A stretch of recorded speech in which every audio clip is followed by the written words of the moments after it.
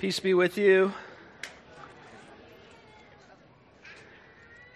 It's good to be with you guys this morning. If this is your first time here, my name is Garrison, and I'm one of the pastors here at Veritas Dayton. We're very glad that you're here this morning.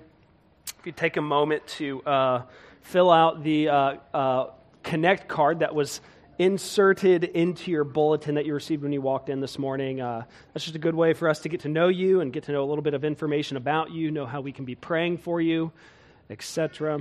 So take a moment, fill that out. Also, if you want to open your Bibles, we're going to be looking at Nehemiah 8, 13 through 18. This is our third Sunday in a row looking at Nehemiah 8, as we are looking at what it looks like to be a people of the Word of God. A people of the Word of God. And so we've been spending 3 weeks looking at that, at this chapter, seeing what it looks like to be a people of the Word of God. This will be our final week, and then we'll scoot on to Nehemiah 9 next Sunday. If you don't have a Bible with you, there are white and blue paperback Bibles at the edge of each bench. Grab one of those and turn to page 229. That'll get you where you need to go, Nehemiah 8, 13 through 18. All right. Let's dig in. If you want to stand with me for the reading of God's Word. Let's listen with reverence and joy.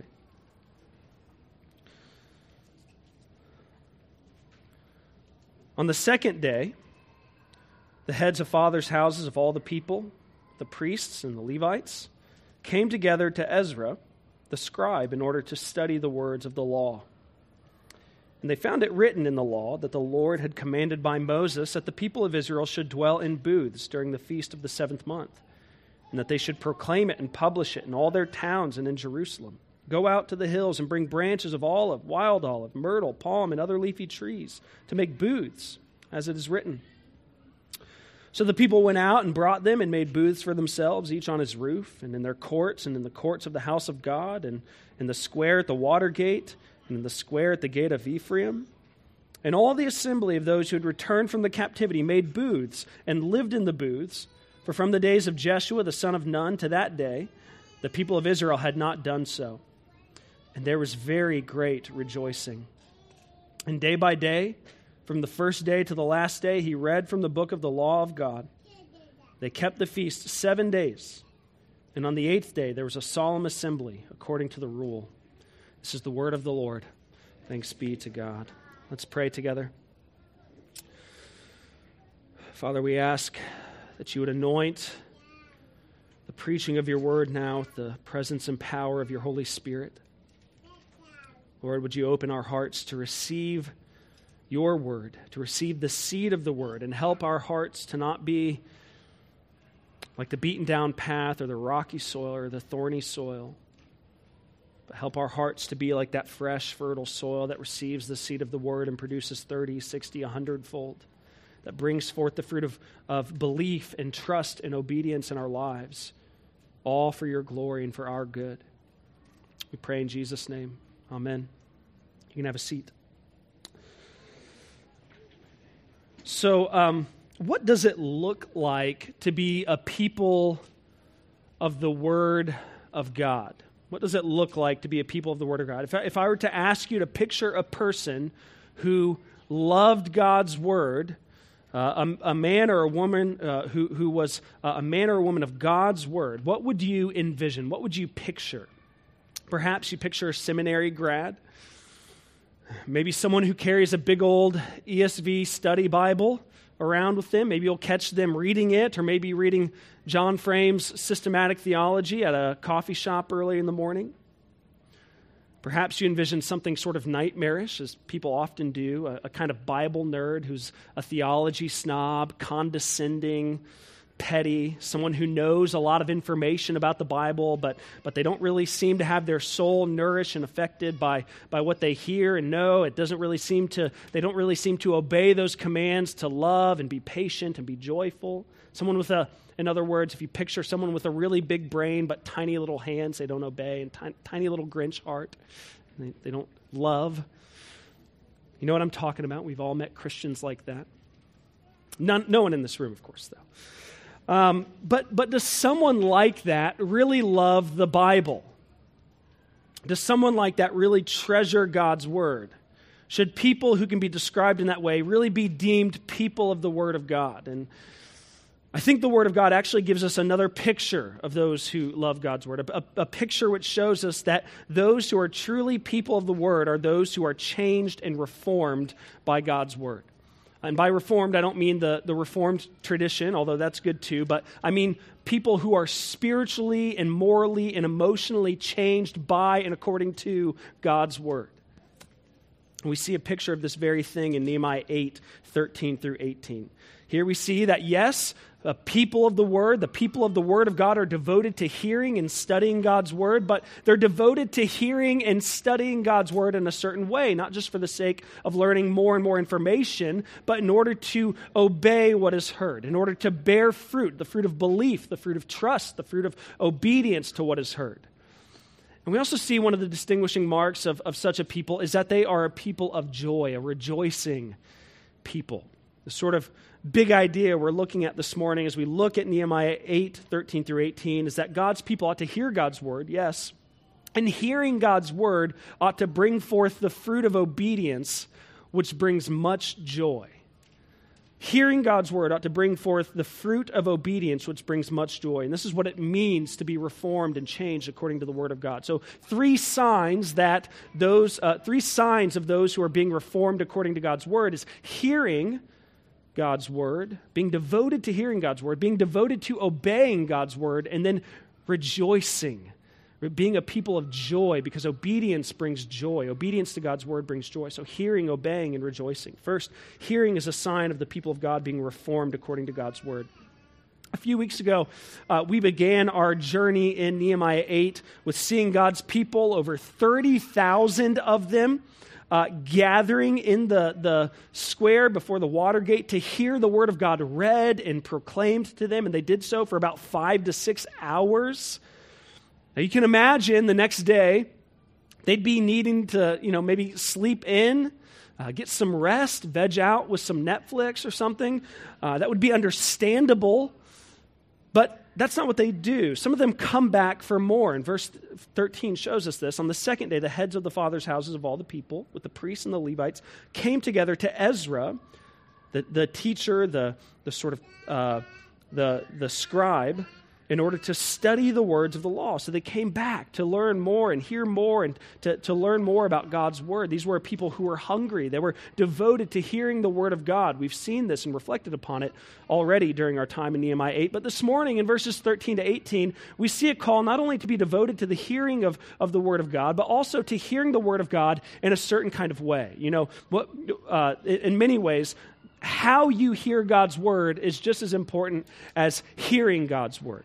Growing up, I was a very great source of frustration to my mother. I remember middle school, pretty much all throughout middle school and high school, my bedroom was in a constant state of disaster. It was a mess. And I remember my mother sometimes telling me multiple times, "You need to clean your room, son." Goodness gracious. And I remember responding at times, "I know, I heard you. I know, I heard you before. I know." And of course I heard her, but I didn't really hear her. And now that I'm a parent, I can sympathize, and I want to thump that 16-year-old snot on the noggin. But that's a kind of picture of the kind of hearing that the Bible actually condemns. The Bible abhors the kind of hearing which simply leads to the acquisition of information for information's sake. And so we must be on guard against those kinds of hearers, especially in our particular tribe in Christianity, sort of evangelical, reformed kind of Christianity. Our particular tradition has often earned a reputation for being a people of the Word because we love preaching, we love Bible studies, we love podcasts and education and all those sorts of things. And that's good. We should love those things.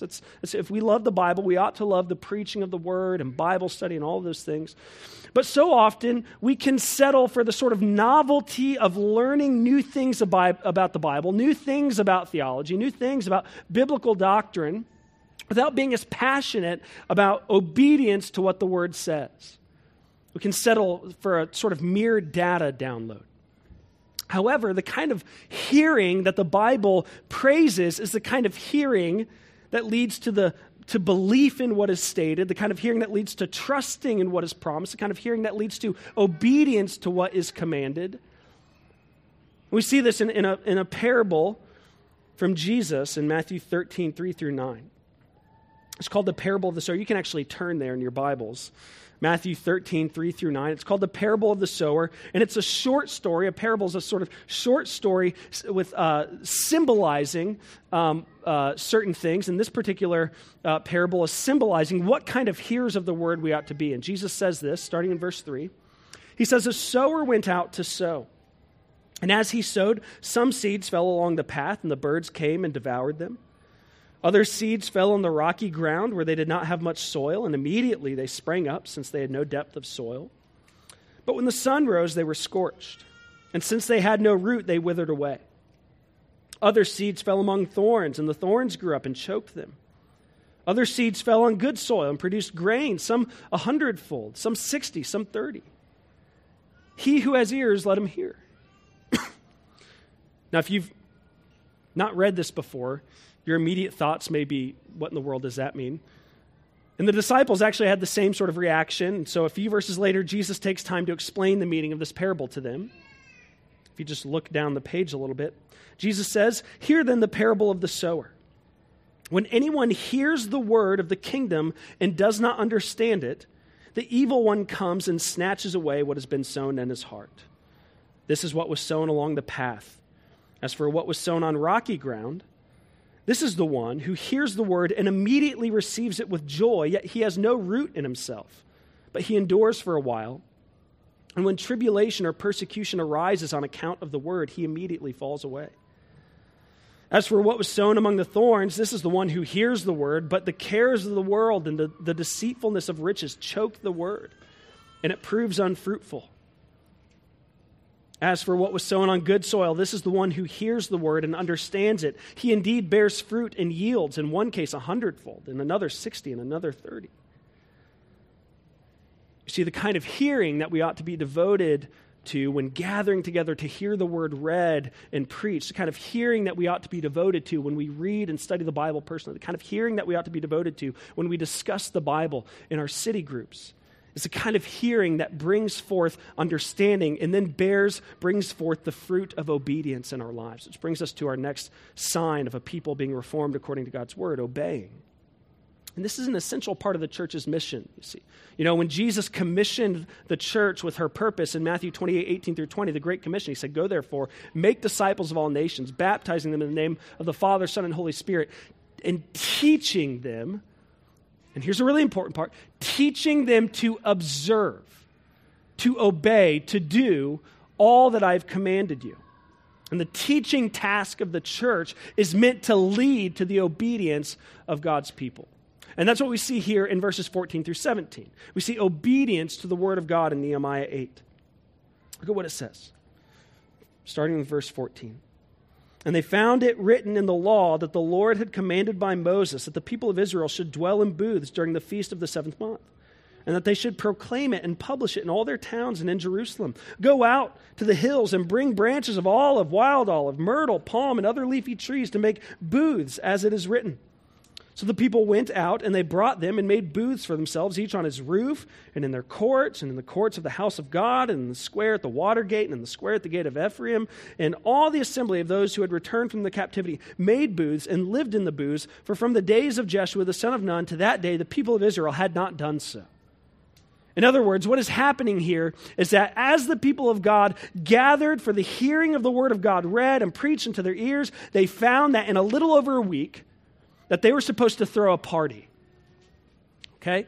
In this party, in this party, they were supposed to throw, it's called the Feast of Booths, or sometimes it's called Sukkot. It's a party held in the fall time. This year, it actually took place a few weeks ago, September 23rd through the 30th. And it's called the Feast of Booths. And the reason it's called this is because it's a camping party. Okay, it's all the families are to go outside of the city and get large leaves and branches and all of these things, and they're supposed to use them to build little tents for themselves, little booths for themselves, and they're to camp out for a week, the camp out party. They stay in these booths on top of their houses, and they had flat roofs, so they could do that. They camped out in the temple courts and in the squares throughout the city and in anywhere there was room. And you can imagine the kids loved this. And the reason that they camped out like this during this Feast of Booths is because it's a very fun and tangible way to remember something specific. The feast commemorated the 40 years that the Israelites had wandered through the wilderness on their way to the Promised Land. During their wandering, they had no roof over their heads except their tents, so they were to remember this time and the season and the life of the people every year with this feast. And so they did so in order to celebrate the way that God was with his people during their 40 years in the wilderness, the way that he had protected them, the way that he had provided for them. He protected them and kept them safe from armies and attackers from along the way. He provided for them. He provided food and drink and clothing for them when they had none. He provided for them and he protected them so well. And then they celebrate this feast to commemorate that time. And now, as we're looking at this, as we're looking at the Feast of Booths and the people of God obeying this, there's a kind of awkward question that comes up. Some of you might be wondering, okay, so we're talking about obeying God's word and how the people celebrated the feast here in obedience to God's word, yet you're telling me this feast took place a few weeks ago and we didn't celebrate it at Veritas. That much is obvious. So what's the deal? Were we being disobedient? Why don't we celebrate the Feast of Booths and the other Old Testament feasts today? And that, of course, brings up a bigger question, which is, why is it that we only obey some commands in the Old Testament and not others? And that's a good question. Why is it that we still adhere to commands that, prohibit homosexuality or premarital sex and the like, but we don't obey commands concerning feast days or executing Sabbath breakers or eating shellfish and the like? Why don't we obey those commands, but we obey others? And this is a good question. This is something that often confuses non-Christians and sometimes can even confuse Christians. Even Christians as smart as Jed Bartlett have had trouble with this one in the past. That's a pop culture reference. Actually, I guess it depends on what decade you were born in, if that is a pop culture reference. Anyways, as Christians, we ought to obey. We believe that we ought to obey all of the commands in the New Testament, of course, which still speaks to topics like homosexuality and premarital sex and the like, but we only obey some commands in the Old Testament. Why is that? Well, as Christians, we must obey some Old Testament texts and not others. It's actually at the very heart of Christian belief that we ought to obey some Old Testament texts and not others. Why is that? Well, first we need to recognize that the Old Testament contains a fair amount of commands that consider and speak to how the people of God were to worship and approach God in the Old Testament.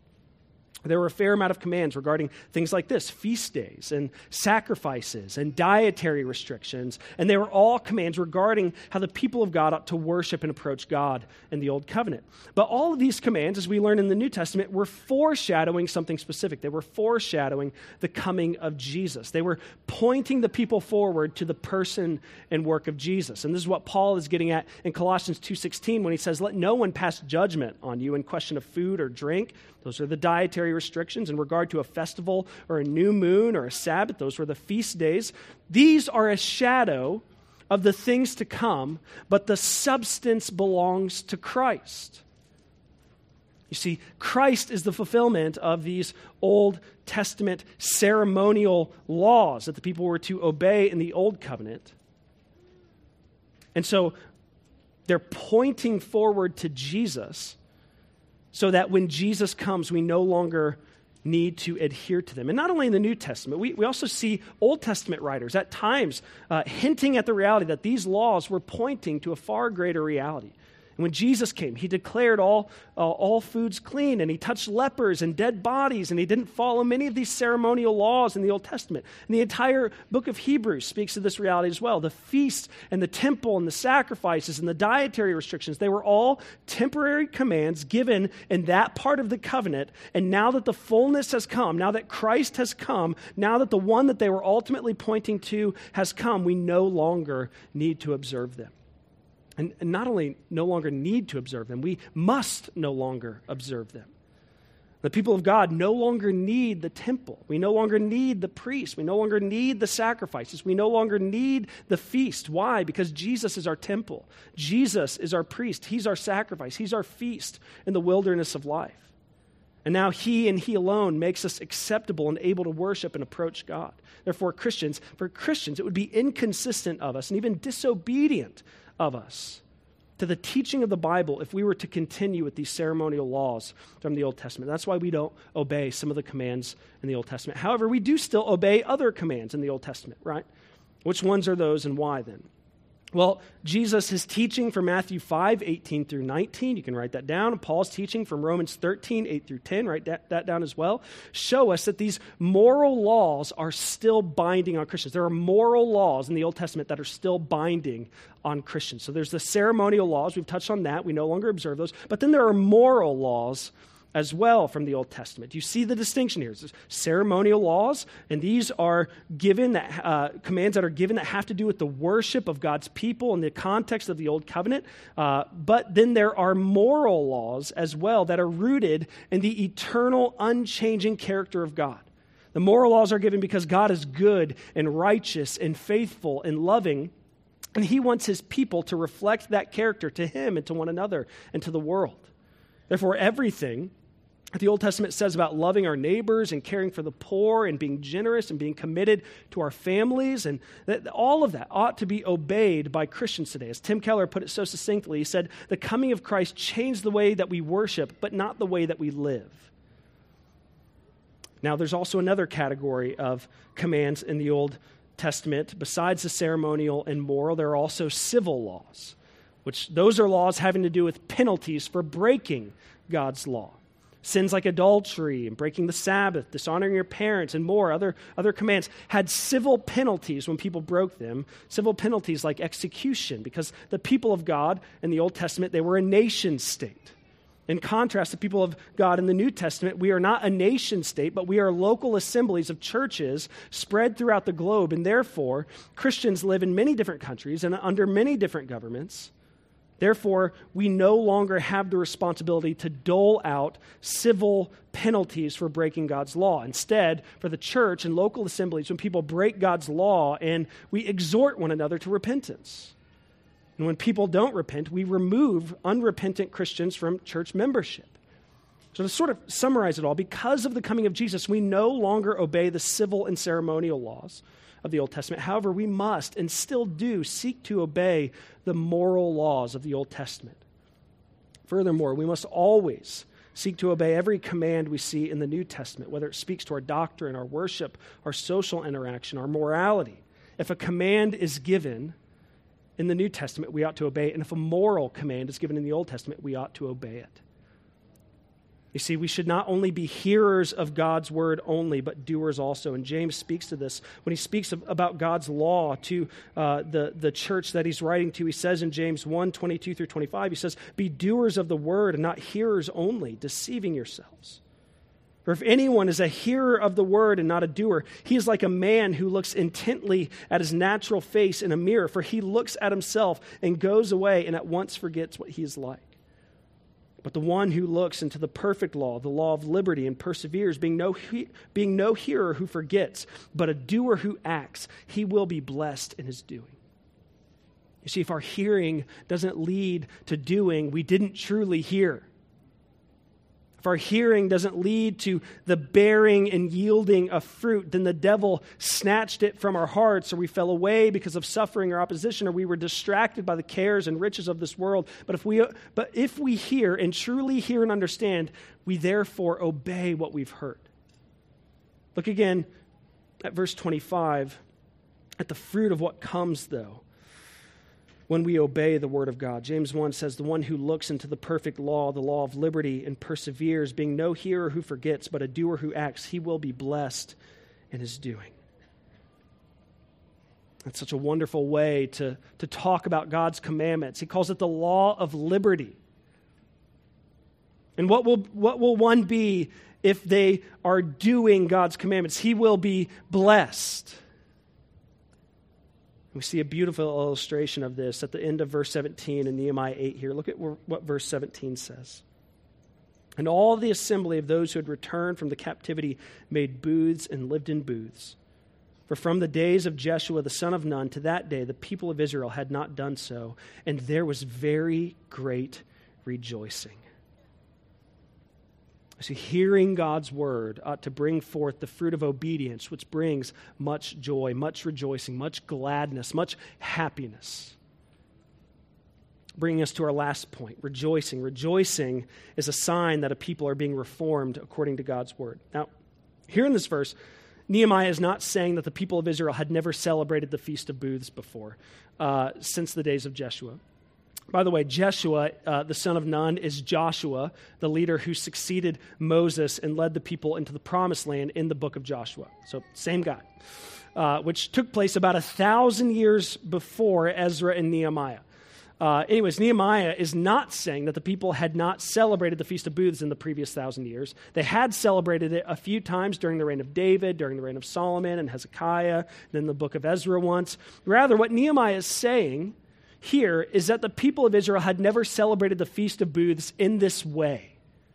Okay? Never was there a time when this amount of people celebrated the feast, and never was there a time when they had done so with such joy, which is saying a lot. It's a really big deal because the Feast of Booths was already a joyful feast anyways. So Deuteronomy 16:14 gives instruction concerning this feast, and it specifically mentions, you shall rejoice. This is a feast of joy. This is a feast wherein you rejoice. It says, you shall rejoice in your feast, you and your son and your daughter, your male servant, female servant, the Levite, the sojourner, the fatherless, and the widows who are within your towns. You see, they were supposed to rejoice in this feast. The rabbis actually used to say that a man doesn't know what true joy is unless he's been in Jerusalem for the Feast of Booths. They used to say that. This was already a joyful feast, and yet the joy-filled partying that took place at this particular celebration put all of those other feasts to shame. This was the happiest, the most joyful, the most delightful, the most euphoric feast of booths in the history of God's people. But now Nehemiah, he's not only giving us a history lesson on the people's joy during this feast, he's also making a very important connection for us here, the connection between obedience and joy. As J.I. Packer once said, nothing compares to knowing that you're doing God's will. Nothing will give you joy like doing God's will. If you don't have much joy, it might be because you're not being obedient. I fear sometimes that we don't really believe that. I fear that sometimes we think of being obedient to God's law, the sort of picture we have in our minds is a sort of joyless, tight-lipped, prudish, uptight, stiff-necked kind of living. We think of Angela from The Office, right?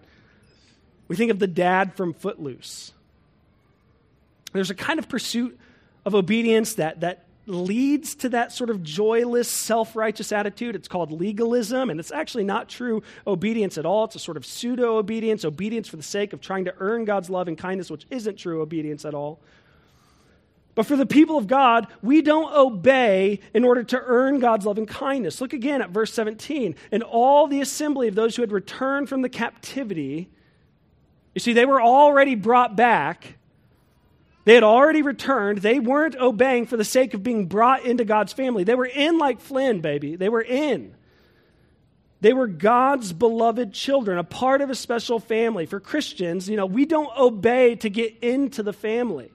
Christ brings us into the family through his life, death, and resurrection. He gives us the gift of the Holy Spirit who takes up residence in us so that we trust in him and become his beloved children, and then we obey because we're in the family. Obedience is a fruit of belonging to God's family, not the basis for belonging to God's family. We don't obey to belong. We obey because we already belong. And you know what? That kind of obedience brings much joy to our hearts and lives. Living according to God's word brings true joy, true flourishing, true thriving in life. And that only makes sense, doesn't it? If God is our creator and we are his creatures, then wouldn't he know how life works best? Wouldn't he know what will lead to true flourishing, true joy? My good buddy Abraham Kuyper, he illustrates this truth well. He writes in his book, Lectures on Calvinism, he says, as believers, we adjust ourselves to God's commands, not by force, as though they were a yoke of which we would like to rid ourselves, but with the same readiness with which we follow a guide through the desert, recognizing that we're ignorant of the path which the guide knows, and therefore acknowledging that there's no safety but in closely following in his footsteps. You see, God's commands are meant to keep us safe and flourishing and thriving as human beings. All of God's commandments are given to bring us joy. There's nothing like living according to God's will. God's commandments are meant to bring us much joy. Obeying God's commandments brings us much joy. And you know, we can rest assured that God's commands are meant to bring us joy, not only because God is our creator, but also because he's our redeemer. You know, the same God who gives us the commands contained in his word is the same God who's given us Jesus. The God who gives us these commandments is the same God who took on flesh and died on our behalf because we haven't obeyed them. All of those moral commands that we ought to obey, we haven't. And all of those commandments that we ought to have obeyed, he did. But then he went to the cross to die the death of a cursed man, to die the death of a disobedient wretch, to die the death that you and I deserve. But then he not only died in our place and for our forgiveness, he also died and moreover rose again on the third day so that we could obey him, so that we would obey him, so that we would obey his commandments. And not that we would obey him in such a way that leads to a mere sort of behavior modification, but like Paul says in Romans 6:17 in response, he's writing in response to all that Christ has done for us and for our salvation. And he says, thanks be to God that you who were once slaves to sin have become obedient from the heart to the standard of teaching to which you were committed. Obedient from the heart. Christ, his person, his teaching, his life, his miracles, his death, his resurrection, his gifts melt our hearts of stone and causes us to want to be obedient from the heart. Because here's a God who loves us so much, although we're so unlovable. Here's a God who loves us so much that it cost him. It cost him suffering and torture and crucifixion and death. Here's a God that loves us so much, and his love beckons us to love him in response. The only reason we love him is because he first loved us, and he gave himself for us. I want to leave you with the words of Jesus from John 15:4. He gives us this instruction. Look at what he says. He says, abide in me and I in you. As a branch cannot bear fruit by itself unless it abides in the vine, neither can you unless you abide in me. I am the vine and you are the branches. Whoever abides in me and I in him, he it is that bears much fruit. For apart from me, you can do nothing. And a few verses later, if you keep my commandments, you will abide in my love. Just as I have kept my Father's commandments and abide in his love. These things I have spoken to you, listen, these things I have spoken to you, that my joy may be in you and that your joy may be full. If you want to know how to be the good soil to receive the seed of the word, produce 30, 60, 100-fold, if you want to know how to keep God's commandments, and be not only a hearer of the word only, but a doer also. If you want your joy to be full, in other words, if you want your joy to be full, Jesus tells you, abide in me, abide in me. And if you do, you will be a person who hears the word of the Lord in a way that leads to obedience to the word of the Lord. And your joy is a deep, steady, soulful gladness. Your joy will be full. Let's pray that it would be. Father, we pray that this morning, and not only this morning, but as we gather every single Sunday, every single week, and hear your word, that you would help us to not come and be hearers only, but that you would send us forth in the power and presence of your Holy Spirit to also be doers of the word.